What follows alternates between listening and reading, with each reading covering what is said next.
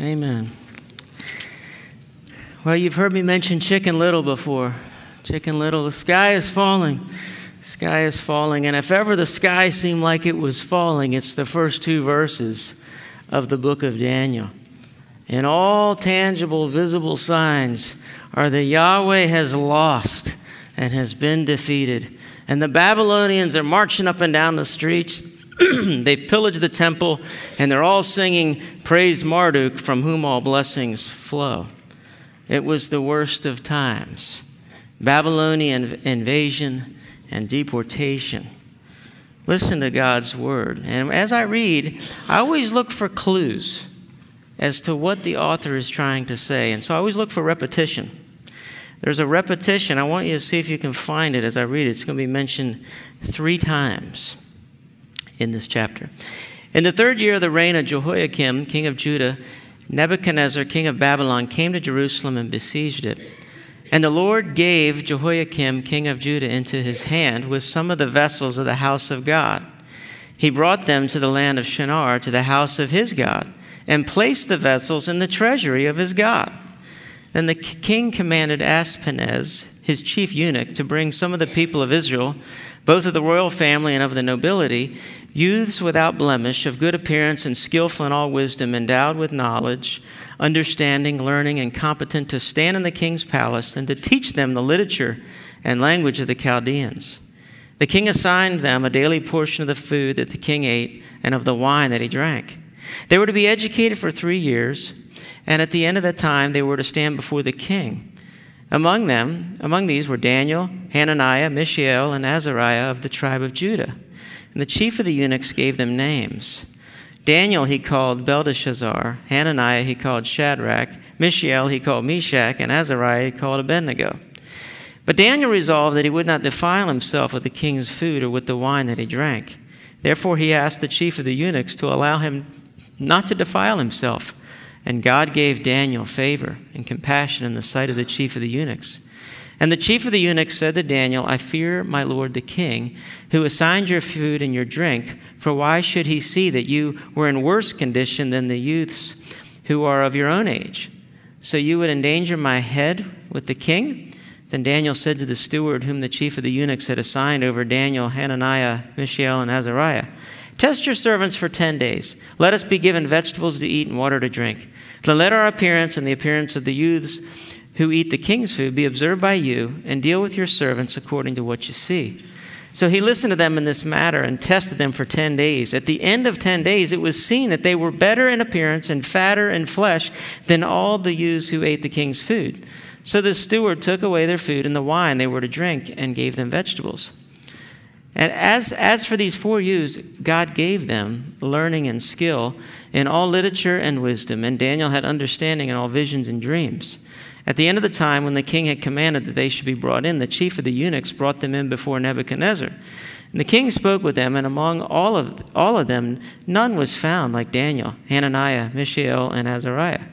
Therefore they stood before the king, and in every matter of wisdom and understanding about which the king inquired of them, he found them 10 times better than all the magicians and enchanters that were in all his kingdom. And Daniel was there until the 1st year of King Cyrus. Let me pray for us.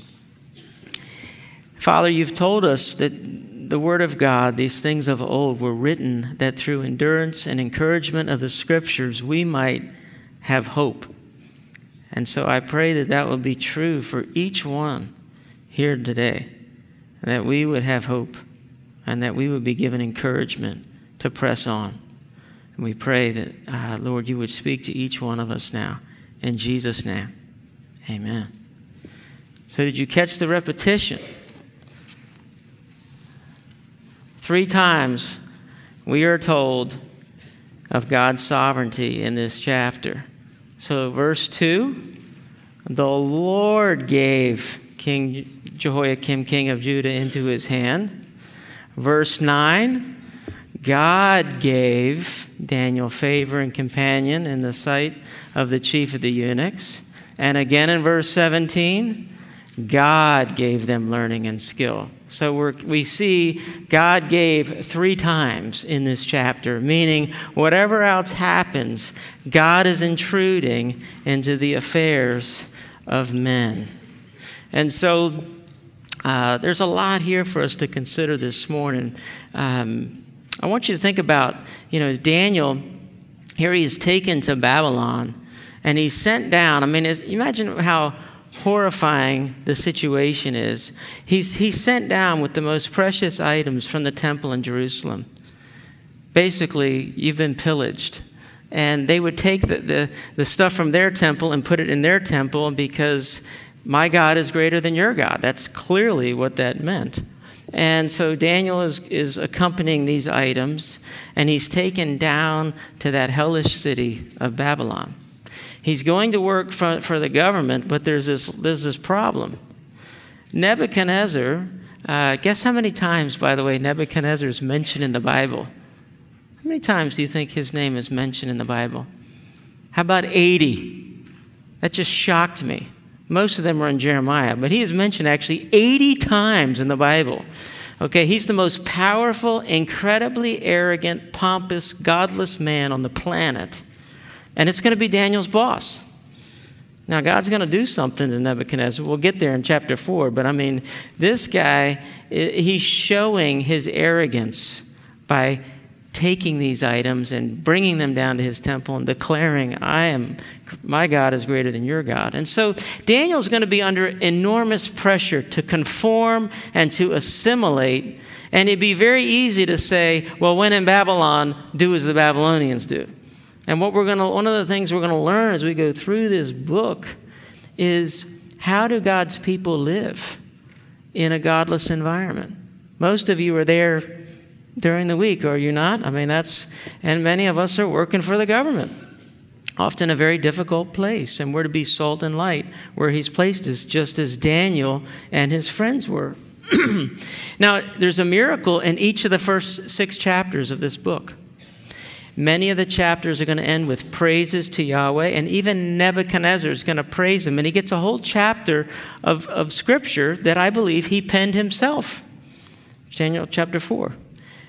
And so what I want us to see is what Ben Franklin said in 1787 when he addressed George Washington as they were working at this American Constitutional Convention in Philadelphia, and they're working on this system of government for the new nation. And on June 28th, Benjamin Franklin had that great quote. He said, "I've lived, sir, a long time, and the longer I live, the more convincing proofs I see of this truth, that God governs in the affairs of men."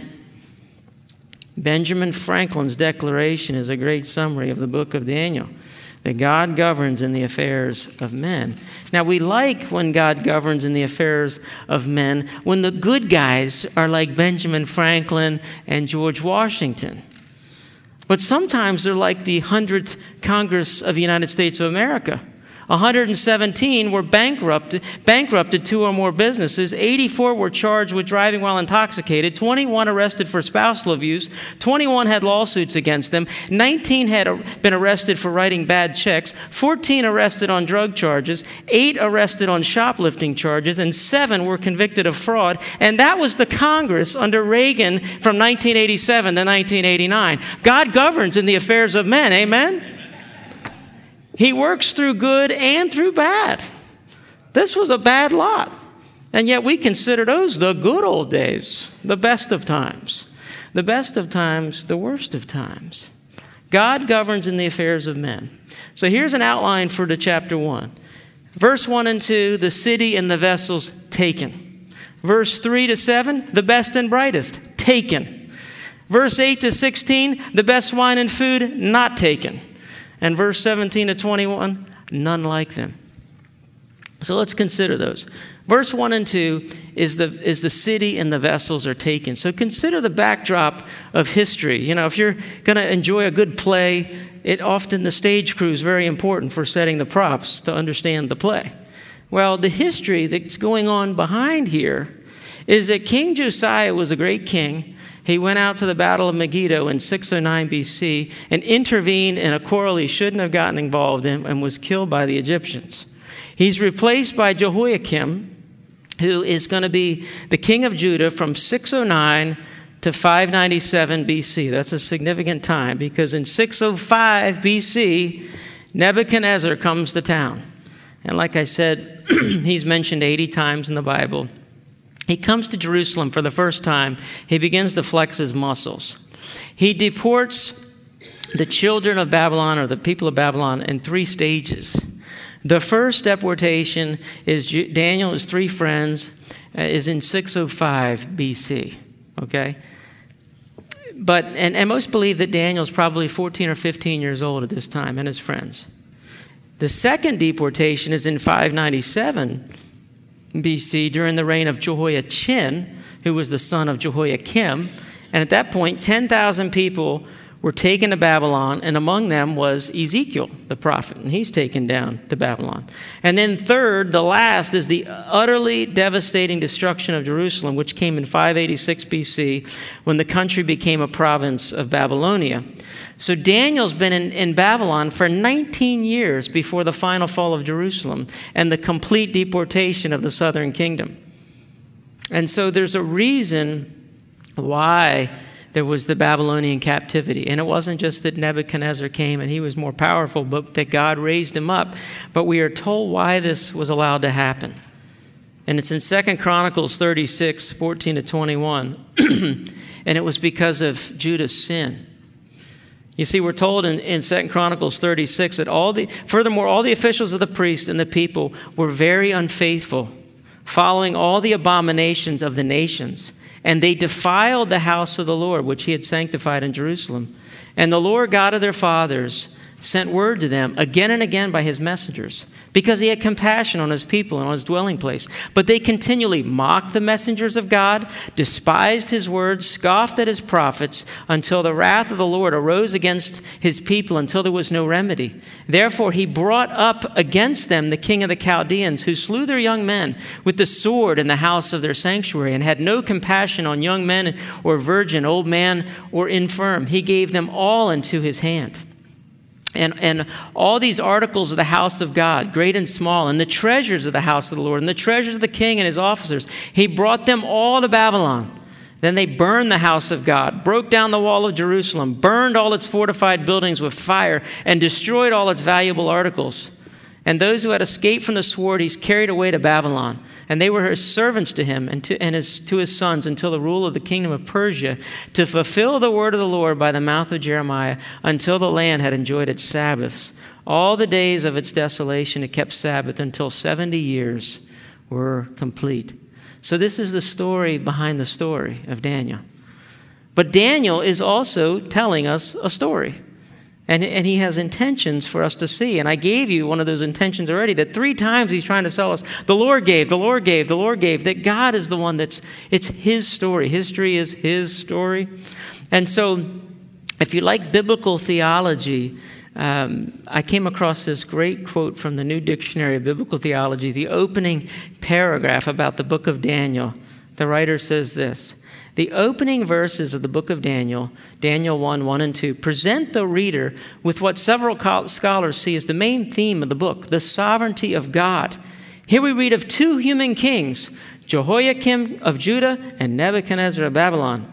Nebuchadnezzar has besieged and captured Jerusalem and looted its temple. The natural conclusion to draw would be that Nebuchadnezzar's triumph lay the power of his God. That is why he put the vessels taken from the Jerusalem temple into his God's treasury.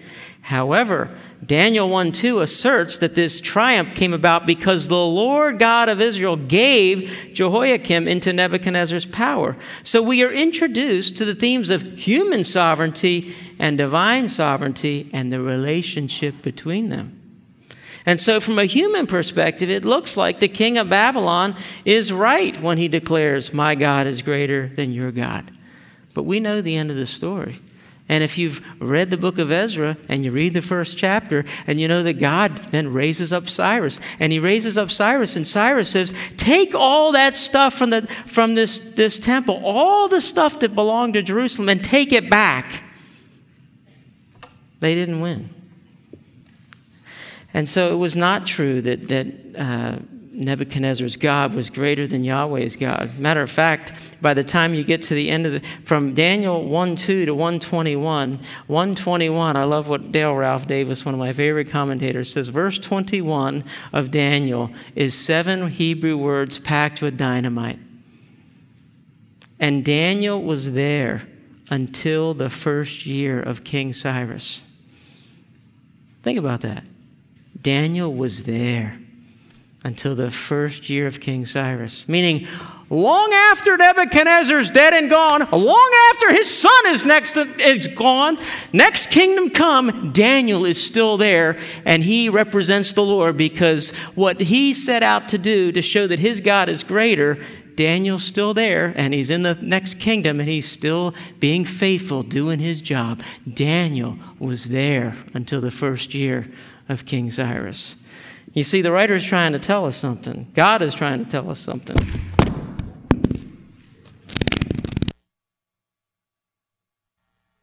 Just turn me on here. We good? Wow. God is still sovereign.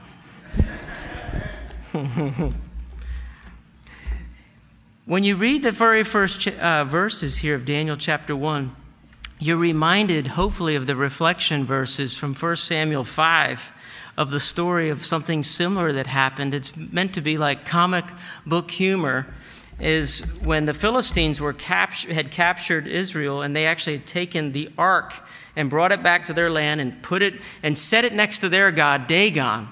And do you remember what happened? We're told in 1 Samuel 5 that the Philistines took the ark of God, brought it into the house of Dagon, set it beside Dagon. And when the people of Ashdod rose early the next day, behold, Dagon had fallen face downward on the ground before the ark of the Lord. So they took Dagon and put him back in his place. But when they rose early on the next morning, behold, Dagon had fallen face downward on the ground before the ark of the Lord, and the head of Dagon and both his hands were lying cut off on the threshold. Only the trunk of Dagon was left to him. I mean, you want to talk about your God falling to pieces? I mean, his head has fallen off, his arms have fallen off, and the trunk is left. And this is your God? I mean, it's meant to, and then it gets worse. It says the people were afflicted with boils, and it was so bad. And I remember in Hebrew class that this word boils, another alternative rendering of the word is hemorrhoids. And it was so bad, the affliction was so bad, that they took the ark, they put him on an ox cart, and they sent him back to the land of Israel. Because, man, get this thing out of here. This is bad. So this should remind us, as one commentator put it, the Israelites are not mere pawns on a political and geographical chessboard. To be in the hand of Nebuchadnezzar is not to be out of the control of God. So I would say to us this morning, as we're thinking about our future, to be in the hands of Trump or Hillary is not to be out of the control of God. God governs in the affairs of men. And it's the Chicken Little is easy to say, but we have the bigger picture of the book of Daniel. And so in the bigger picture, we also see, though, that this battle that's being staged here in verses 1 and 2 is between Jerusalem and Babylon. And we know from Scripture that's very intentional, because those are two very symbolic cities.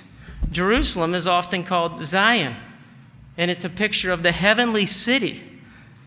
Babylon goes back to Babel, where man first started in uniting together to let's build a city to God, and let's achieve by our might and our power. And we know in the book of Revelation, which the other reflection verses we're talking about Revelation 17 and 18, that Babylon represents the city of man. And so as Sinclair Ferguson puts it, he says, Babylon and Jerusalem represent two cities to which men and women belong. They symbolize two loyalties, of which the Scripture speaks in many different word pictures, two gates, two ways, two masters.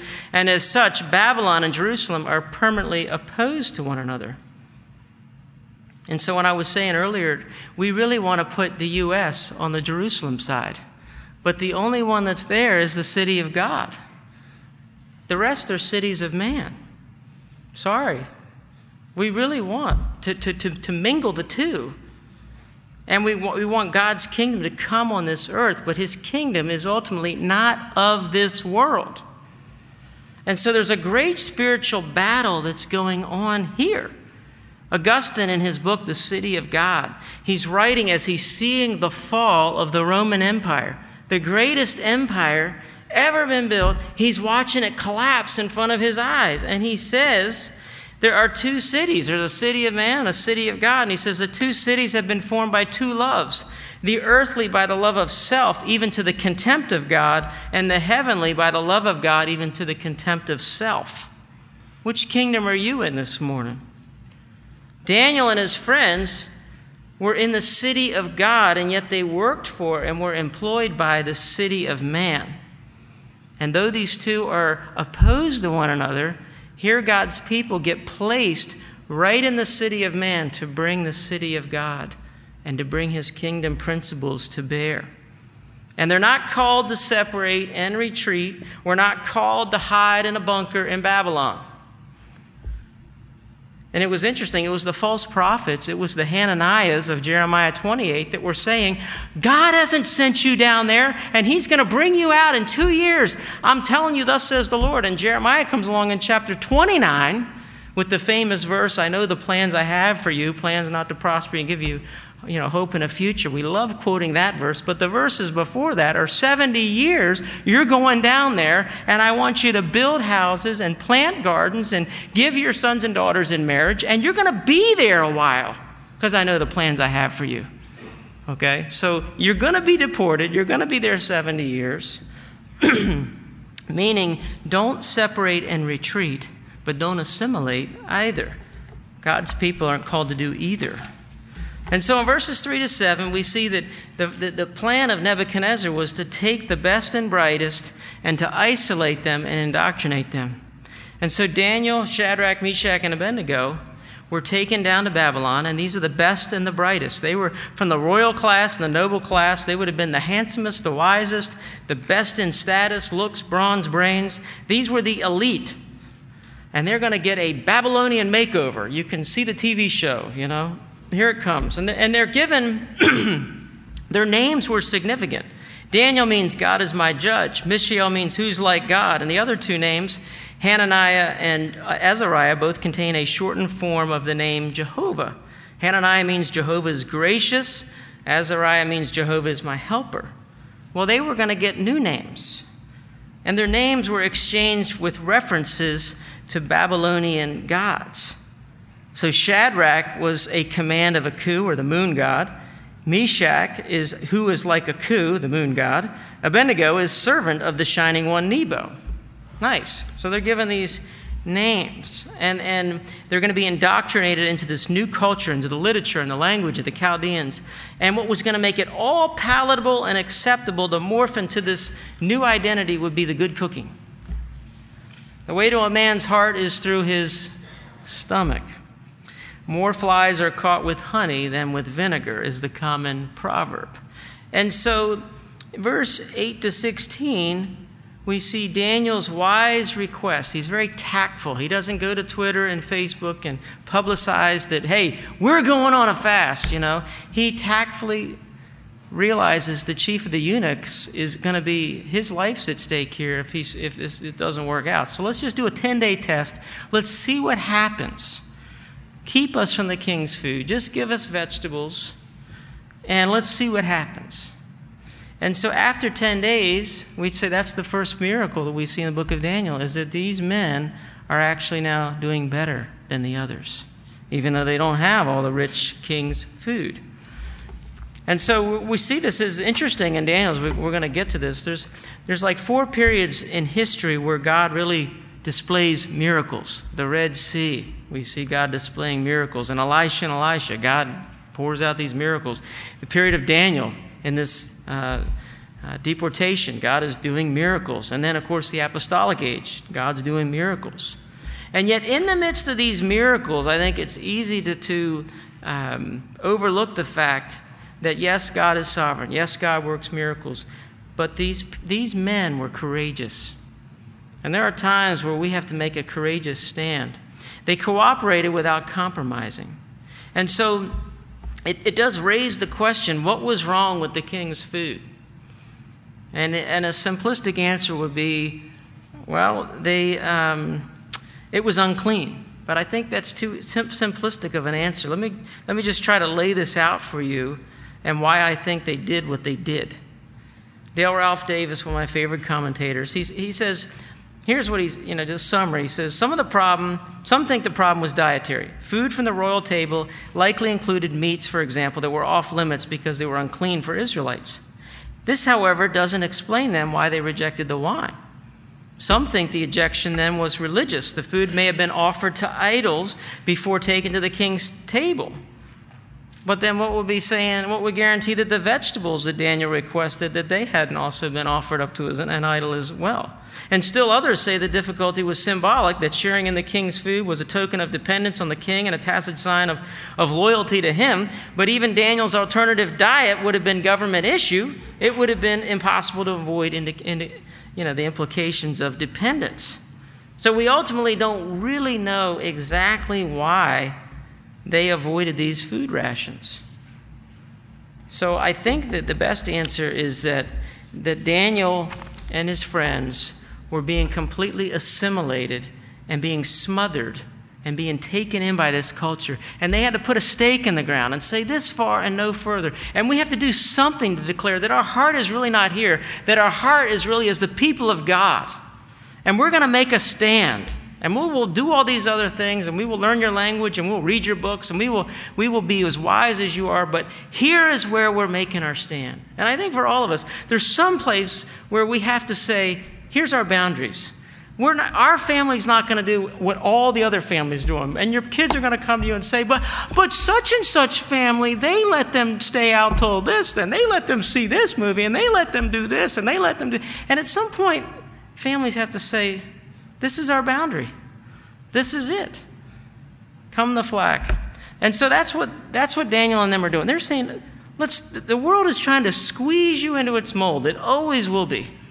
What's making us distinct and preserved in the midst of that? And so as this control is gaining every aspect, they put a stake down. And they had to act wisely and courageously. And then we see in Daniel a lot of prayer. There's a lot of prayer throughout this book. But what's interesting is you have to win the small battles before you win the big battle. They're not ready to stand up to this, here's the God, 70 feet tall, 70 feet wide. If you don't bow down to him, there's this big fire and we'll throw you into it. I don't think they were ready to do that until they made the small obedience. It's actually sometimes harder to obey in the small areas. And this small area, they put their foot down and they honored the Lord. And we learned some lessons from that. And so let me try and give you a couple of lessons I think that we can learn from the book of Daniel, because it was none like them. We're told in verses 17 to 21, God prospered them and blessed them. Okay? So here are some things I think we can glean from this real quickly. Number one, we need to trust God. Wherever God has put you in Babylon, there's somewhere in your life where, man, you're like, this is Babylon. Okay? And it's a trial. And we, as God's people, we have been singing, when through fiery trials thy pathway shall lie, my grace all sufficient shall be thy supply. Thy flame shall not hurt thee, I only design thy dross to consume and thy gold to refine. We have to trust God when we're in the midst of these afflictions. And we need to look at our trials, rethink them differently. Sinclair Ferguson has this great quote. He says, we view our trials as individual nightmares. God, however, sees them from a different perspective. They are important and connected punctuation marks in the biography of grace he's writing in our lives. So God doesn't view them as individual nightmares, but punctuation marks in the biography of grace that he's writing in our lives. So first thing is we have to trust God. Number two is, what are we trusting specifically? His wisdom and his sovereignty. First, his wisdom. A.W. Tozer, in his book, The Knowledge of the Holy, has a quote about the wisdom of God. And I want you to think about that in light of this book. He says this, the idea of God as infinitely wise is at the root of all truth. It is a datum of belief necessary to the soundness of all other beliefs about God. Wisdom, among other things, is the ability to devise perfect ends and to achieve those ends by the most perfect means. It sees the end from the beginning, so there can be no need to guess or conjecture. Wisdom sees everything in focus, each in proper relation to all, and thus is able to work towards predestined goals with flawless precision. All God's acts are done in perfect wisdom, first for his own glory, and then for the highest good of the greatest number for the longest time. And all his acts are as pure as they are wise, and as good as they are wise and pure. Not only could his acts not be better done, a better way to do them could not be imagined. An infinitely wise God must work in a manner not to be improved upon by finite creatures. And so we say, "O Lord, how manifold are thy works. In wisdom you have made them all. The earth is full of your riches." This was God's sovereign, all-wise plan to raise up this pompous King Nebuchadnezzar and to bring the people down to Babylon to accomplish his sovereign purposes that we would still be talking about Daniel today. God's not done yet, so we have to trust his sovereignty. James Montgomery Boyce says the theme running through the whole book is that the fortune of kings and affairs of men are subject to God's decrees. He's able to accomplish his will despite the most determined opposition of the mightiest potentates on earth. And so in the midst of that, we have this promise in Scripture from 1 Samuel 2:30 that God says, "Those who honor me, I will honor." That's what Eric Liddell held to when he switched his race, by the way, was that verse. Those who honor me, I will honor. That's what we see Daniel doing and his friends. They honor God, and God honored them. And God helps his people as we stand for them. And so this book of Daniel is going to occur in the midst of exile, and it's going to provide a 70-year slice of Daniel's life. It takes us from when he's a teenager all the way into the 9th decade of his life. And we see about 70 years of his existence, from 605 to 537. Daniel is being faithful to God in the midst of pagan, godless kingdoms. And he's standing for the truth. Yet he does it wisely, shrewdly, tactfully. And God uses him to bring about good. And so that's what, when we say dare to be a Daniel, that's what we mean. Is living not in a bunker, but going forward where God has placed us in our callings and being salt and light and trusting God that those who honor me, he will honor in his time. Let's pray. Lord, you have much to teach us in this book, and we pray that we'd be hungry, that we'd want to hear these things and grow together as the people of God. May we trust your sovereign rule over the nations. You're the all-wise God. May you get the glory that you deserve. We ask in Jesus' name. Amen.